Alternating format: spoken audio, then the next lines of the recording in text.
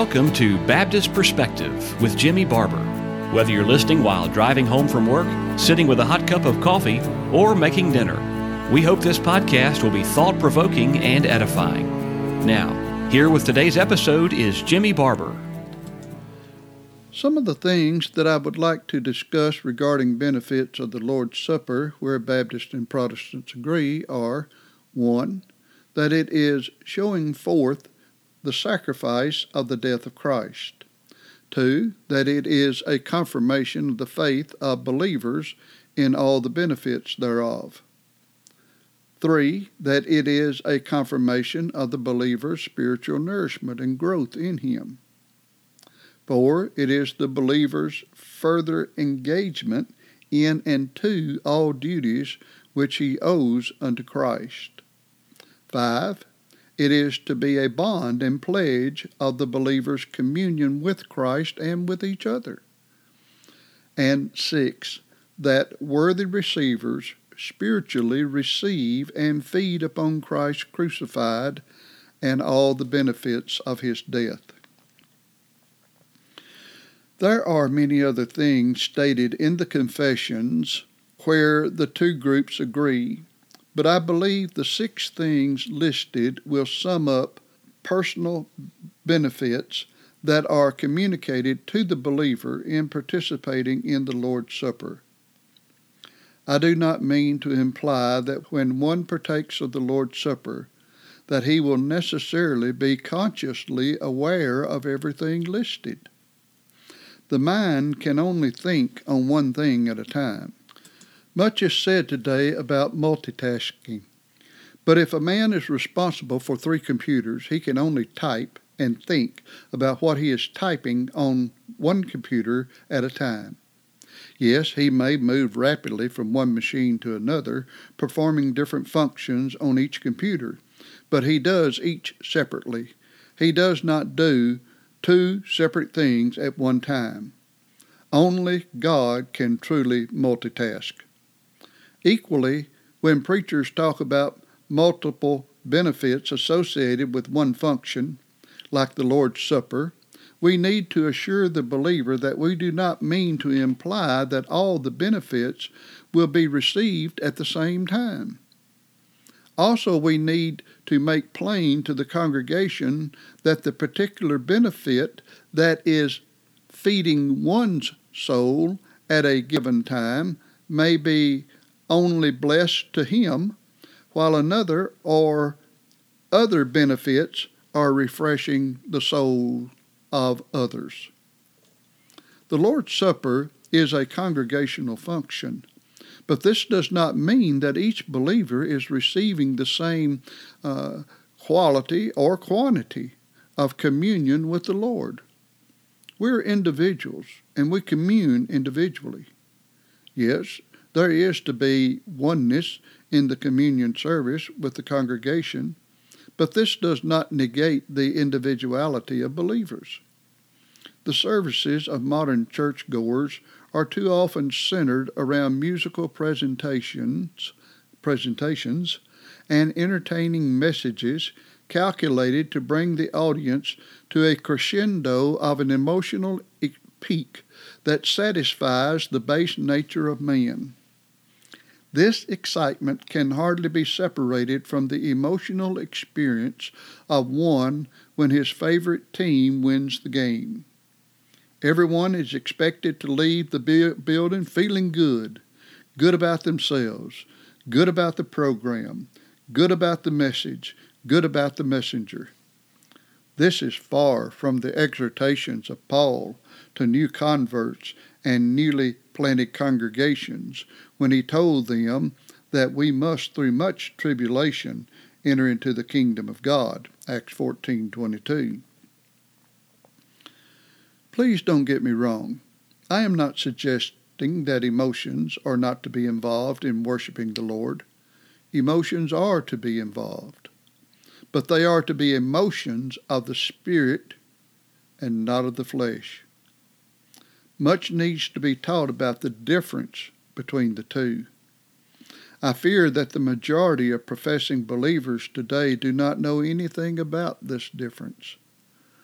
While we do not have time to take up this subject in its fullness, it can be definitely said that when one is excited about a belief or practice that is not supported by the Scriptures, it is an excitement of the flesh and not of a spiritual nature from the Lord. The Lord willing, I hope we can discuss this somewhat so that you will be able to discern what it is to benefit spiritually when partaking of the Lord's Supper. Before trying to discuss the benefits as listed at the beginning, allow me to address something else at this time. As I stated before, we are individuals. For example, the preceding events of the week prior to participating in the Lord's Supper for each individual are different. One believer may have gone through several trials and hardships, while another brother's life is full of various roads of success. Naturally, each one will come to the congregation of the Lord with different condition of soul. This is not to say that one is better or less than the other. Both may equally be fellowshipping the Lord in the fullness of the spirit of his soul, but they are on a separate plane. One person is more sober-minded, while the other's soul is not weighed down so much. Both are trusting in the Lord. Both are relying on the righteousness of Christ as the foundation of his salvation. Both equally love the Lord. Both their state of communion is different. But their state of communion is different. Their communion with the Lord is personal and aligned with the providential dealings of the Lord with each one individually. When we multiply this scenario with all the members of the congregation participating in the Lord's Supper, we must not think that each and every believer will be aligned in their thoughts and emotions. One believer may be joyful while another brother sitting next to him is somewhat sober-minded. This does not mean that one is more spiritual than the other. In fact, both may be equally communing with the Lord, but each in his own personal relationship with the Lord. I believe this is extremely important and needs to be made plain. I remember when I was a new convert, I thought if I did not cry during the Lord's Supper, then I was not spiritual enough. I have no idea why I arrived at that conclusion. More than once, I left from partaking of the Lord's Supper believing that I was greatly missing out and was very unspiritual. No doubt, being new to the faith, I did not know much. But it was only after years of studying the Scriptures that I realized the significance of what is pointed out above. After being in the ministry for over 50 years and talking with many believers, I believe others are equally perplexed regarding a true spiritual understanding about the emotions and experiences involved in partaking of the Lord's Supper. Needless to say, if one is ignorant and unknowledgeable of the Scriptures and the doctrines revolving around the person and work of Christ, it is unlikely he will in all reality commune with the Lord by partaking of a piece of small bread and a small cup of wine. In fact, unless one is consciously walking and fellowshipping with the Lord on a daily basis, it is impossible to conclude that anything will change when he participates formally as the Lord's Supper is being observed in the congregation. There is no mysterious happening when a little bread is eaten or a little wine is consumed at an ecclesiastical function. The bread and wine are simply just that, and they do not become some mystical element by the prayer of a preacher or by the consumption of the participant. They are bread and wine before and they are bread and wine when consumed. Therefore, we find that it is extremely essential that we understand the importance of the meaning behind the Lord's Supper, so that we may receive the benefits that the Lord intended when He instituted it that night prior to His death in the upper room.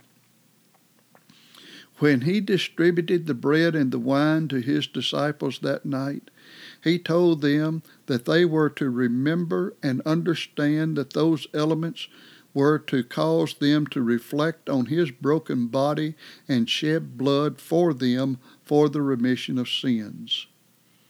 Compare Matthew 26, verses 26 through 28, and Mark 14, verses 22 through 24, and Luke 22, 17 through 20, and 1 Corinthians 11, 23 through 26. Unless we understand the meaning and intent behind these verses, there is no way we can fellowship the Lord in His services. This is why theology is so important. Behind the death of Christ are various truths that need to be understood, at least in part, for that piece of bread and that cup of wine to have significance to the soul and the spirit of the believer. But beyond that, it is not merely a theological knowledge of such truths as redemption, remission, righteousness, justification, atonement, adoption, and other related topics. It is a personal and intimate understanding of such truths as they spiritually apply to one's own soul. This is how the benefits of the Lord's Supper are communicated to the heart and soul of the believer. Obviously, it is essential that the Holy Spirit apply this to our souls for it to be effectual. But He, that is the Holy Spirit, does it by the truth, the Word of God. He, the Holy Spirit, is the Spirit of truth, John 14:17. And He takes the teachings of Christ, John 14:26, and brings them to our remembrance and manifests them to us as we walk in fellowship with Him. Study the context of John chapters 14 through 16 in regard of this. I trust what has been said today will set the stage and better prepare us as we look at the things listed at the beginning of this podcast. The Lord willing, we will take them up in our next session. However, our time is up for today. May the Lord bless your souls in your studies and meditations of the sacrifice and crucifixion of the Lord Jesus Christ. Thank you for listening to today's edition of Baptist Perspective. We archive our episodes so you can go back anytime and listen again. Do you have a question about something you've heard, or just want to let us know you're listening? Visit us at baptistperspective.wordpress.com. That's baptistperspective.wordpress.com. Thanks again for listening.